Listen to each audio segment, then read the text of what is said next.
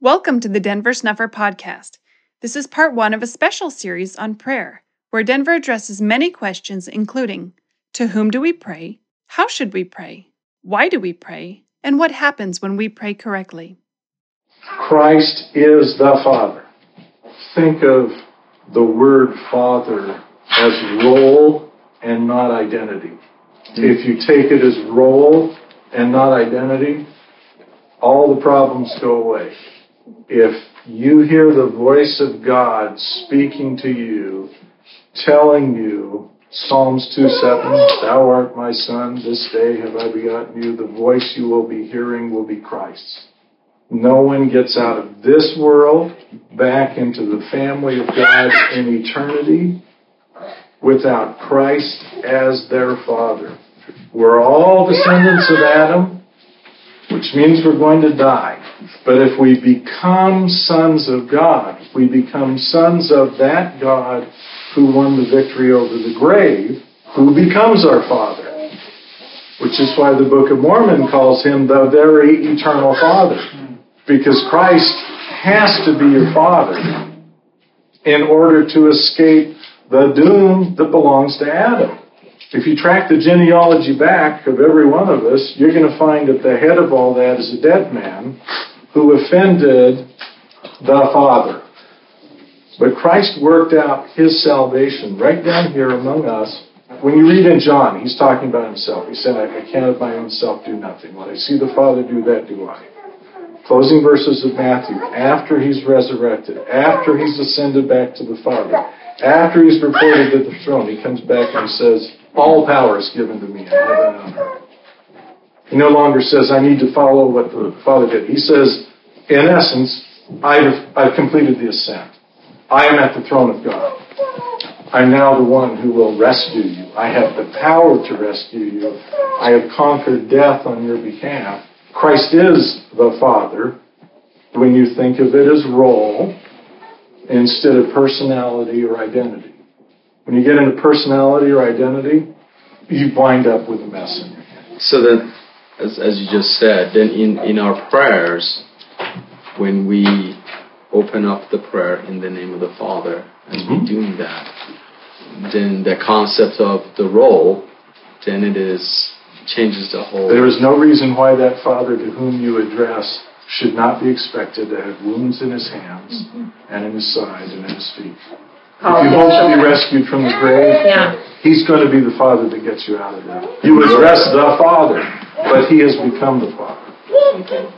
The problem that we have is that we want to assign a personality. We want to assign a role. We do not want to accept a status. We want personality instead of a role that gets played. Christ is the Father. Christ was the Son. Christ had to come in a subordinate position. He had to come into the world contaminated with blood. He had to have within him the seeds of mortality in order to have the capacity to die. Because without the capacity to die, he couldn't die. But his death had to be unjust, so that it violated the law of justice. Justice had to be offended by the death of the Lord, so that he, going into the grave, could say, an eternal wrong has been committed. Because someone upon whom the wages of sin is death, and I've committed no sin. I did not earn the wages of death. Therefore, I have the power to lay claim upon my life and take it up again, because that is the law of justice. And justice had to surrender to his resurrection. So Christ comes out of the grave and is resurrected, and he wants to pull you out of the grave. And justice says, no, she is a sinner. And he says, wait a minute. Justice has been satisfied. I was entitled to eternally live. What you took away from me when you killed me, when you took my life, was eternal. You robbed me of eternal life. Therefore, I can claim her too. Because the infinite of what you stole from me satisfied you infinitely. I'm giving her a pass because justice, you offended me infinitely. And Christ did this in order to bring us all back. But the only way we're getting out of here after we shed these and return from the grave is through him. And he becomes the Father. As in Adam, all die, even so in Christ shall all be made alive. He's going to give it as a free gift to everyone. The only question is, what will the quality of the afterlife then be? Because that's based upon a law that was predicated before the foundation of the world, upon which infinite blessings are conferred. Now therefore hearken unto me, O ye children, for blessed are they that keep my ways. Hear instruction and be wise, and refuse it not. Blessed is the man that heareth me, watching daily at my gates, waiting at the posts of my doors. For whoso findeth me findeth life, and shall obtain favor of the Lord. But he that sinneth against me wrongeth his own soul, and all they that hate me love death. These interesting words do not mean just discovering the abstract presence of wisdom as a characteristic attributable to the Mother in heaven. Instead, they require us to discover her existence and to acknowledge her. Otherwise, we've not found her. When she declares, whoso findeth me findeth life and shall obtain favor of the Lord, it should be taken literally. This does not mean we now pray to her, for we are commanded to pray to the Father. But it does mean when we use the word Father to describe God, we finally regard God to be both male and female, the original image of God. When something provokes a person to inquire of the Lord, particularly when what they're inquiring about is something that really matters to them, about which they would really like to get an answer, they're struggling, an interior lighting problem with your barges, for example, that's a pretext used by the Lord in order to get you in a circumstance in which you are petitioning and open so that he can tell you something that really matters. We'll take care of your interior lighting problem right there. Now, what'd you see? Okay, let's get after it. Now let's talk about redemption of you, Mahanrai, from the fall, taking you back into my presence, and then let's give you a plenary tour through the endowment so that you can know how everything fits together. But the problem that he approached him with was interior lighting. If any of you lack wisdom, let him ask of God, that giveth to all men liberally, and upbraideth not, and it shall be given him. Let him ask of God. God gives to all men liberally, and upbraideth not, and it shall be given him. I can ask God. God will give to me. God will give to me liberally. God will not tell me, there are lines here you mustn't cross. There are things about which you must not inquire. There are things your heart is not yet prepared to receive. He gives liberally. He can let you know what you need to know from your study and inquiry into the truth. And no man can stop that, because this is a matter between you and God. It has always been a matter between you and God. There is no friar with a brown frock that you need to bend the knee to in order to please God. Well, when you're laboring, as verse 11 suggests, and when you hit the right verse, as verse 11 recites, then verse 12 confirms how you get answers to these kinds of inquiries. Never did any passage of Scripture come with more power to the heart of man than this did at this time to mine. It seemed to enter with great force. Turn back to Doctrine and Covenants, section 76, and look at verse 18. This is the vision of the redemption of the dead that gave us the 3 degrees of glory. They're reading in John. And he gives you the the verse in John that they were reading in verses 16 and 17, and look at 18.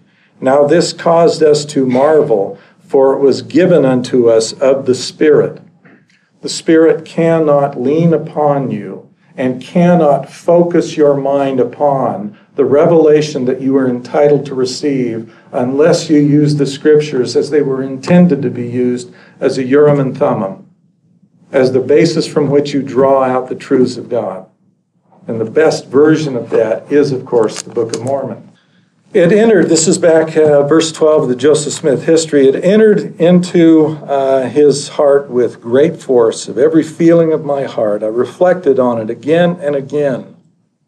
Now, that's an interesting statement because it doesn't appear that this labor was a one-off event, but that occurred over and over as he sought more understanding, searching deeper and deeper into trying to understand what it was he ought to do and how it is he ought to accomplish it. Again and again, knowing if any person needed wisdom from God, I did. You should be asking God so that you can understand Scripture. You shouldn't be trusting the expositions of anyone, myself included. These Scriptures have a message for you. God has a message for you. God would like to talk to you, not through me or any other man. God would like to talk with you. You'll be saved by knowledge. And the things you need to know are uniquely situated. The things you have the right to get from God are uniquely situated. Your lives should be filled with wonder. Be not faithless, but be believing. And be of good cheer. He knows you better than you know yourself. Stake president asked me a few weeks ago about whether I was praying at the time that I had one of the encounters he and I discussed. And I said, it's not a fair question. I wake up in the morning and I start to pray. Throughout the day, I will take care of 1,000 things, and whenever I am free, my mind will revert back to the prayer, and we'll continue the dialogue, and it goes on all day. There is not a moment in my life in which I am not being prayerful. And so the answer to the question is, I suppose, yes, I was praying, because there's hardly a moment when I'm idle when I am not praying. Well, God intends to speak to each of us about us and about what matters to us and about what matters to you. He, unlike us, is not bounded by the linear existence that we have. All things, past, present, and future, are continually before the Lord. In fact, it's really sort of an interesting study. If you take and you look at what the Lord does in 3rd Nephi, he has this agenda that he's been assigned by the Lord, or by the Father.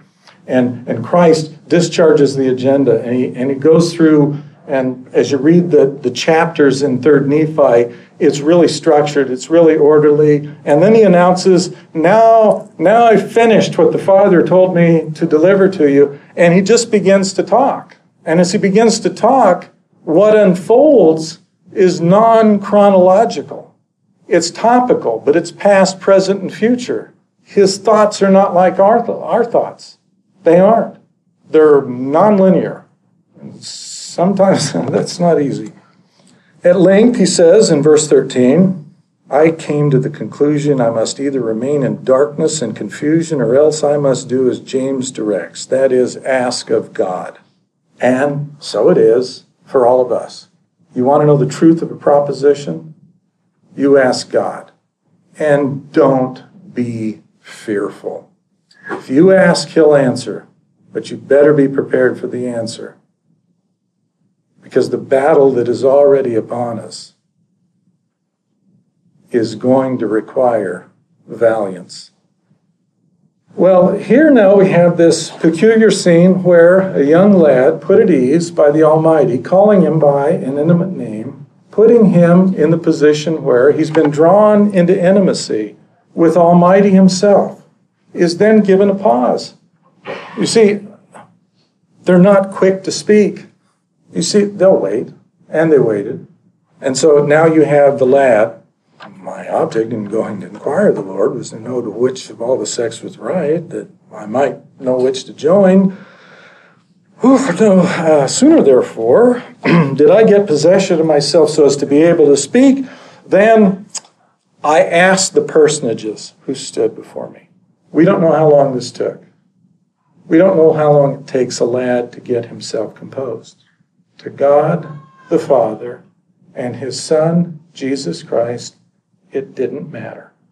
God is in no hurry, and he's in no hurry to fix you. He will wait on whatever it is you need to be allowed to dispose of to come along, and he will wait. Joseph Smith said, I advise all to go on to perfection and search deeper and deeper into the mysteries of godliness. Turn to Doctrine and Covenants, section 8.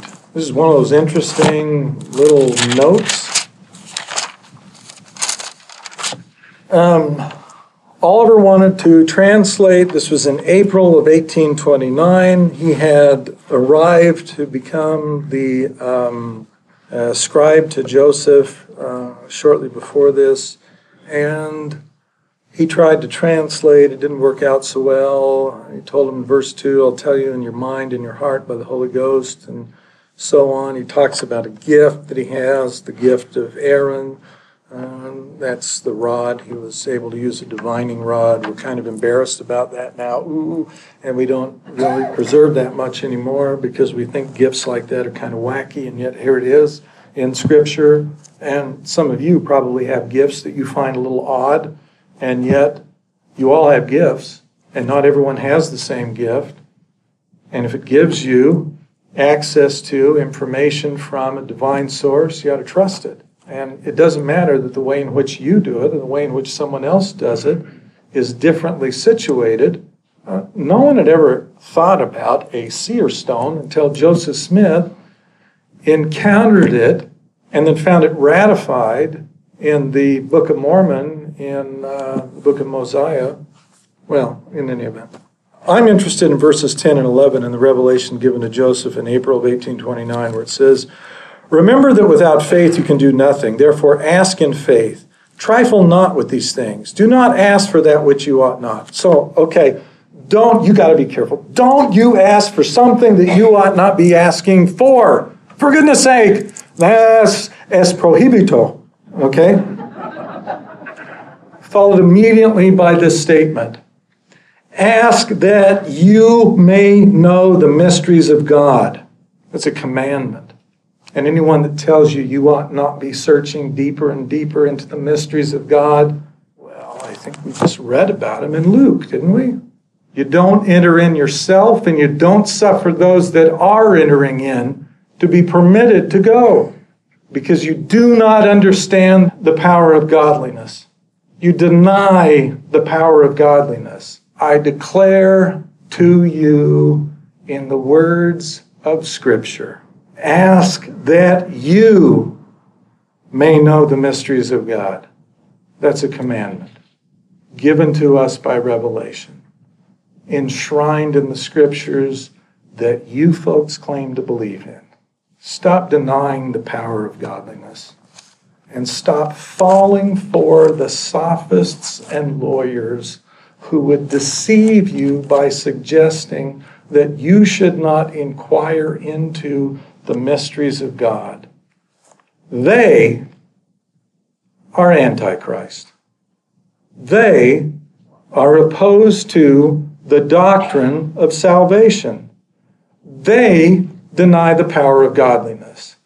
Everything that's going on in the restoration comes back to James 1:5. Why don't you ask God, who giveth to all men liberally, and who would like you to know a great deal more than you presently do? He doesn't upbraid. He doesn't scold you. He doesn't say, the mysteries are off limits. He says, come and learn of me. He says, I command you to ask and inquire into the mysteries of God. He says, salvation itself is dependent upon knowledge. And this is life eternal, that you may know Christ. How can you serve the master you don't know?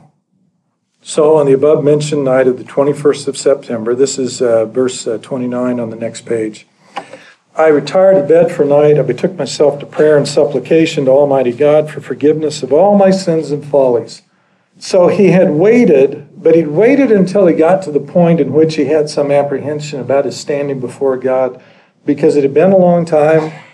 But notice that it's Joseph who is driving the events that will occur now on the autumnal equinox when he makes an inquiry involving his sins. And he's supplicating for forgiveness of his sins. And he also wants to know of his state and standing before him, saying at the end of verse 29, I had full confidence in obtaining a divine manifestation as I previously had one. If Joseph Smith can go get a divine manifestation respecting his standing before God, so can you. If Joseph Smith can go out and inquire to know of God what church to join, so can you. Moroni 10:4 and 5, particularly 10:5, tells you that by the power of the Holy Ghost you may know the truth of all things. The truth of all things. There is nothing off limits. There is nothing about which you're going to be upbraided and told, don't ask, don't inquire, I won't tell. Now, you may ask for something that you're unprepared to hear the answer for because there's some preparation yet left.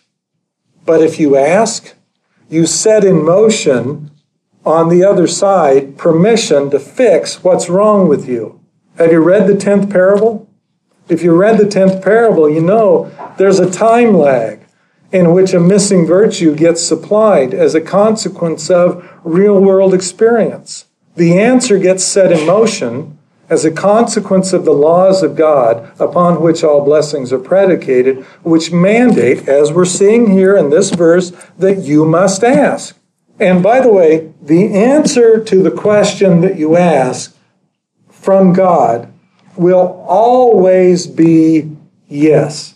However, if you're not ready for the yes, then you're going to go through a period of renovation and repair. How long you need to be renovated and repaired depends upon just how much of the toxic nonsense you've drunk in and how much of it you continue to drink in that opposes the ability of God to speak to you.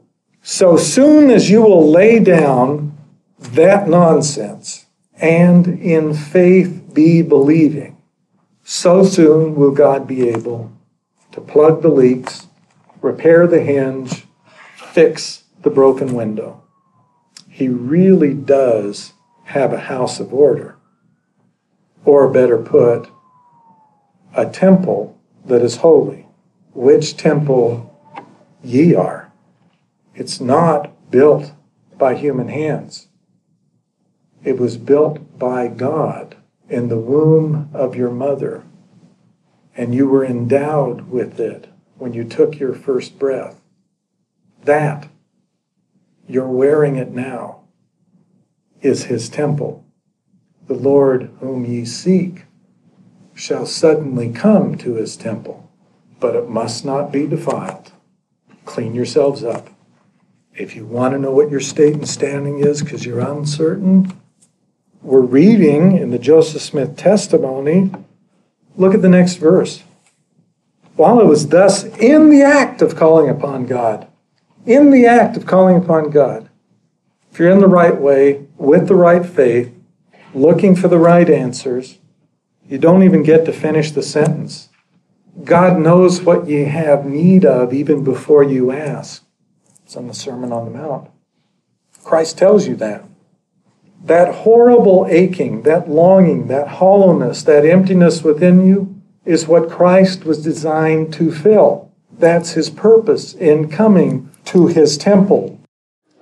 The extent of any man's knowledge concerning the character and glory of God depends upon the diligence and the faithfulness of the individual until, like Enoch, the brother of Jared, and Moses, they shall obtain faith in God and power with him to behold him face to face. We have now clearly set forth how it is and how it was that God became an object of faith for rational beings, and also upon what foundation the testimony was based, which excited the inquiry and diligent search of the ancient saints to seek after and obtain a knowledge of the glory of God. And we have seen that it was human testimony, and human testimony only, that excited this inquiry in the first instance in their minds. It was the credence they gave to the testimony of their fathers. This testimony, having aroused their minds to inquire after the knowledge of God, the inquiry frequently terminated. Indeed, always terminated when rightly pursued, in the most glorious discoveries and eternal certainty. And what is the most glorious discovery? It is the person of God. And what is the eternal certainty that you want? It is your own salvation, because no man can give that to you, but God can. At the time of the first vision, the Lord says to Joseph, "This is my beloved son, hear ye him." And then you have the Father and the Son and a pause. "No sooner had I collected myself than," Joseph writes, he goes on and asks his question. You have the controlling power of the universe on standby, waiting for Joseph to formulate and ask the question. That ought to tell you something. The Lord clearly prefers a dialogue with us. He doesn't pontificate. He talks. He communicates. He wants it to be, he insists upon prayer for a reason. He'd like to hear from you, because in the process of hearing from you, you expose something to him and you expose something to yourself about yourself. He almost insists on treating us like we're equals, even though clearly we're not. And that ought to tell you something about yourself as well. All these things are extraordinary revelations that the Lord is giving to us about who we are and who he is. The work of salvation is not achieved by your ignorance and indifference. And the gospel of Christ is not limited to making you feel better about yourself. Quite frankly, my wife and I marvel all the time at how unprepared and unworthy she and I feel in everything that has gone on. But I know God. And therefore, because I know God, I am confident that you can know him too. Absolutely confident that you can know him too. And that he will speak to any one of you, just as he spoke to Joseph Smith. And that he will answer any earnest seeker. No one is sent away disappointed. Do you think the Lord, who would not turn away the blind and the halt, the crippled and the leprous, do you think the Lord, who, seeing the widow whose only son was being carried away dead and was moved with compassion to restore the life of that young man, so that she, in that circumstance, in that culture, in that environment, she now had future security because she had a son to look out for her? Do you think that that Lord doesn't intend to answer the prayers of the earnest seeker? My suspicion is that God has answered and you've turned a deaf ear to much of what you've looked for because you want something other than the answers he's already given in the material that sits in front of you unexamined. My suspicion is that if you would spend time looking into the revelations given us by the prophet Joseph Smith and studying the history, however perilous that may prove to be to you, that you will conclude that God's already had an answer to the inquiry that you've made, and that with a little effort you can find it. And when you find it, you'll hear the voice of God saying, "There it is. Now, was that so hard? Why don't you keep going and see what else is in there for you When I finally got around to taking it seriously, and I finally got around to hesitatingly praying about whether or not this stuff I had been hearing was true, and you need to understand, I had been visited and pamphlet and film stripped back in those days for about 9 months before this. So I'd heard a lot of the message that the missionaries wanted to deliver. It didn't take. I wasn't particularly interested. I was merely polite. But I'd heard a lot. So when I finally got around to praying about it, the fellow who had originally, I'd made the mistake of complimenting, loaned me his journal, and he wanted me to read about his conversion, because in his journal, he had his testimony of how he had come to realize that it was the truth. I was in the military at the time, and Steve, whose journal had been loaned to me, was converted while he was serving in Southeast Asia during the Vietnam War.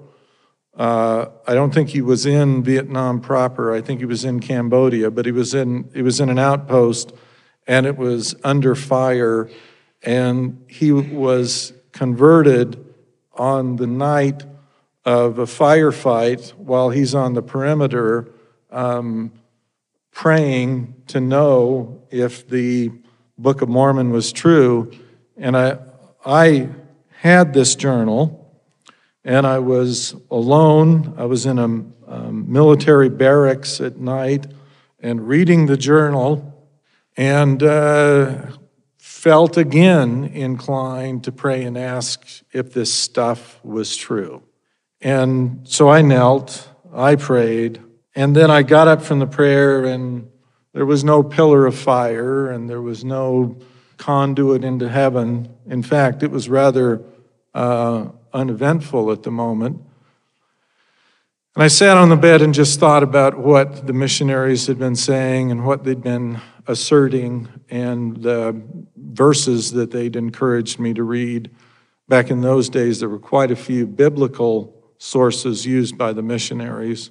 So after praying with nothing happening, I sat down and I contemplated what it was the missionaries had been saying, and I first concluded that Joseph Smith couldn't be a prophet because there weren't going to be any more prophets. I mean, that's Bible stuff. That's not today. That doesn't happen. And as I thought about that, a verse and a question came to mind, the verse being, "By your fruits ye shall know them," from the New Testament. And the question was, well, if there is a test to apply in order to determine whether or not this is a prophet, the presence of the test suggests the possibility of a prophet. I mean, why would you get a test if there is not going to be another prophet? So by their fruits ye shall know them suggests the possibility that there will in fact be someone you better apply that test to, someone about whom that test will become both relevant and important. So I couldn't categorically dismiss, okay, I can't say Joseph's not a prophet because there's not going to be another one. Therefore, what is his fruits? Now, I had no universe to draw from to apply the test of Joseph Smith's fruits other than the missionaries that had been teaching me and those families whose houses I had been taught in, okay? Now you have to understand, I'm young, I'm still a teenager. I'm sitting in a barracks and I'm trying to figure this stuff out, and I apply the fruits test to what little sampling I had. And you know, those missionaries were so earnest, and they were my age, and they were giving up 2 years of their lives. I was serving in the military, but they were serving in a church organization without being paid. They had the same military haircut I had. They had a disciplined life. They didn't smoke and they didn't drink, and I couldn't say that at the time about myself or about the people I associated with, but I could tell the difference between the lives of these young men and the lives of those that I served with and myself. I also could see a difference between the families whose houses I'd been taught in and the families I knew from my background. Although I had a wonderful family that I grew up in, I'm the son of a man whom I regard as heroic. My father was really the exception and not the rule among my friends. My father's families were populated by abusers and alcoholics and a variety of other shortcomings, none of which I saw in any of the families whose houses I had been taught in. So my conclusion was, well, there's some fruit. I don't know what the standard is by which you measure fruit, but there's some fruit that suggests that Joseph Smith had a rather positive influence on these people's lives.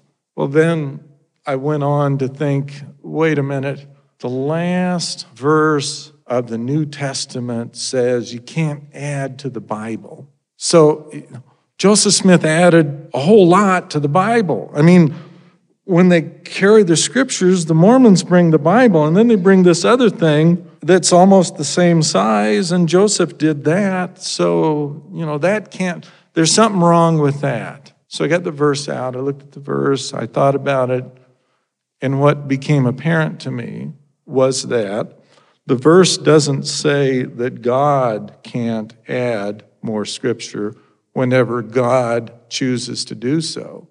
It says man is not supposed to do this. And so if God, through Joseph, chose to add, then he certainly has the ability to do that. Well, to make a long story short, and I give an account of this in the little vignettes in the book, The Second Comforter. After about a little over 2 hours of sitting on the bed and going through doubt and question after doubt and question, and each time being able to come up with an answer to or a solution from the scriptures themselves, to every doubt, to every apprehension, to every question that I had. My final question, sitting alone that night, was, how do I even know there is a God? I could be spending this whole wasted effort, and there isn't even anyone up there. And that quick, as soon as I finished the thought came to me, who do you think you've been talking to for the last 2 hours? It was a startling thought. God speaks to us in our own language, in our own tongue, according to our own understanding. And he doesn't use an editor. He talks to us the way we talk. Let me tell you, the thought that I had been talking with and had received an answer from God was a startling moment to me. It was startling, first of all, because it suggested that God was willing to talk to even some guy sitting in a barracks in New Hampshire, long away from where they grew up, on the topic of whether or not Mormonism was true. And so it took a long time for me to be able to see the pattern, but the pattern in which the Lord reveals and discusses new truth is the same in every generation. And so when he came in answer to prayer and spoke to me sitting in a barracks, despite the fact that there were no fireworks, no pillar of fire, no shining man in a robe, he used the scriptures and expounded them to increase my understanding. When I have had discussions with him, they have invariably been parsing through the scriptures, explaining things. When I have inquired and gotten answers, it has been because of things that are in the scriptures that I do not understand. The brother of Jared, like we saw yesterday, went to the Lord to inquire about a practical matter. And the Lord, in response to the inquiry about the lighting, first of all, asks him if he's going to believe him. Asks the brother of Jared if he's going to accept the words, in other words, the covenant, which he's about to put into the hands of this man. And then, once he agrees to the conditions, there is this revelation that unfolds to the brother of Jared in which God makes known to him all of his revelations. Okay? What happens with the brother of Jared once the revelation begins to roll forth has nothing to do with the problem that brought him in prayer to the Lord. He wanted to solve a lighting problem inside a barge. The revelation has nothing to do with the lighting problem inside the barge. It has to do with all of God's revelations. Joseph Smith went into the sacred grove trying to find out which church to join. In answer to the revelation about which church to join, he was told to join none of them, and that they were all corrupt, and that he would be the means of bringing something else about.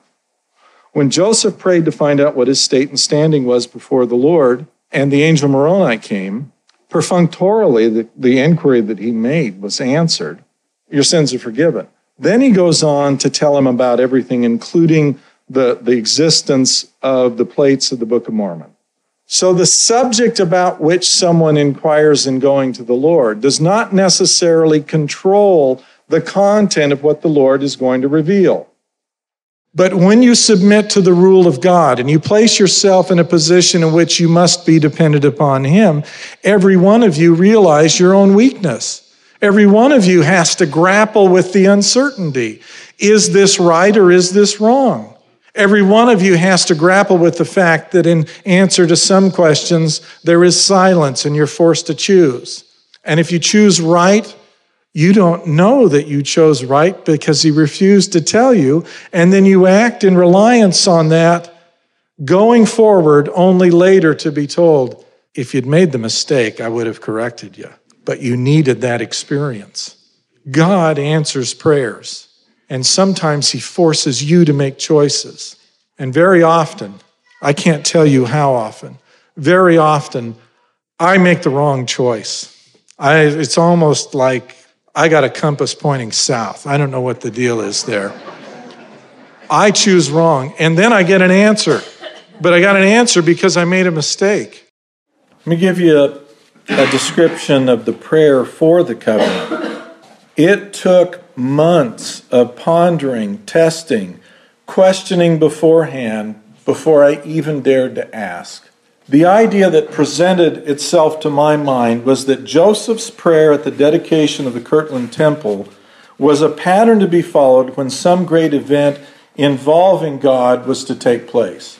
The house of the Lord was one such event in Kirtland, but having a new volume of Scripture was at least equally important to that. Therefore, a prayer to God asking for His acceptance was an idea that continued to press upon my mind. But it concerned me that the idea of my offering that prayer may be based on my own will and not heaven's. Before proceeding, I questioned my motive, my desire, and why I would even ask. I was haunted by the continuing impression that it needed to be done and was required of me. Finally, when the idea could not be shaken from my mind, I determined it was not my own thought, but God's beckoning voice telling me that this was an obligation I needed to act upon and not suppress. I want you to think of Joseph's description that says, "Never did any passage of Scripture come with more power to the heart of man than this did at this time to mine. It seemed to enter with great force into every feeling of heart. I reflected on it again and again." Joseph did not act hastily when the impression came to him. He couldn't shake it. It persisted. He reflected upon it again and again. I don't know whether that's days, weeks, or months. But I can tell you before the prayer for the covenant was offered, for me, it was months. Because if it isn't of God, I have no right to step forward and do something. I ought not be volunteering for things of that nature. At length, I determined that I should act on the impulse, and therefore I ought to offer a prayer for the acceptance of the Scripture. When I began to compose the prayer, the content was provided by inspiration from heaven and not my own words. It took me nearly 200,000 words to write a history of the restoration from the time of Joseph to the present in a book that's fairly lengthy. The prayer for the covenant, coming by inspiration, only took a few pages and stated in more concise terms, more correctly, the history of the restoration from the beginning until now. The prayer for the covenant, the prayer for the scriptures, is not me being clever and insightful and succinct. The words were given, and the words are God's view of what has happened. 27 years of preparation and pursuit was involved before I found God. Which then brings this point. If a group of prayerful people spend months focused on a challenge, and then many hours together and individually discussing, searching, praying, and looking to heaven for guidance, and then reach a conclusion they can all individually and collectively testify came from heaven, how can I adequately test their outcome without giving it careful, solemn, ponderous thought and take the time to test and retest the answer we get? People who can make truly inspired, snap decisions are far better at obtaining God's voice than am I. For gravely important matters, it takes me a great deal of wrestling with heaven before I can trust that I am humble enough before God to accept what He has to offer and to exclude all of what I want, all of what I hope, and all of what I expect. Those who have a short order cook for their God can do what I cannot.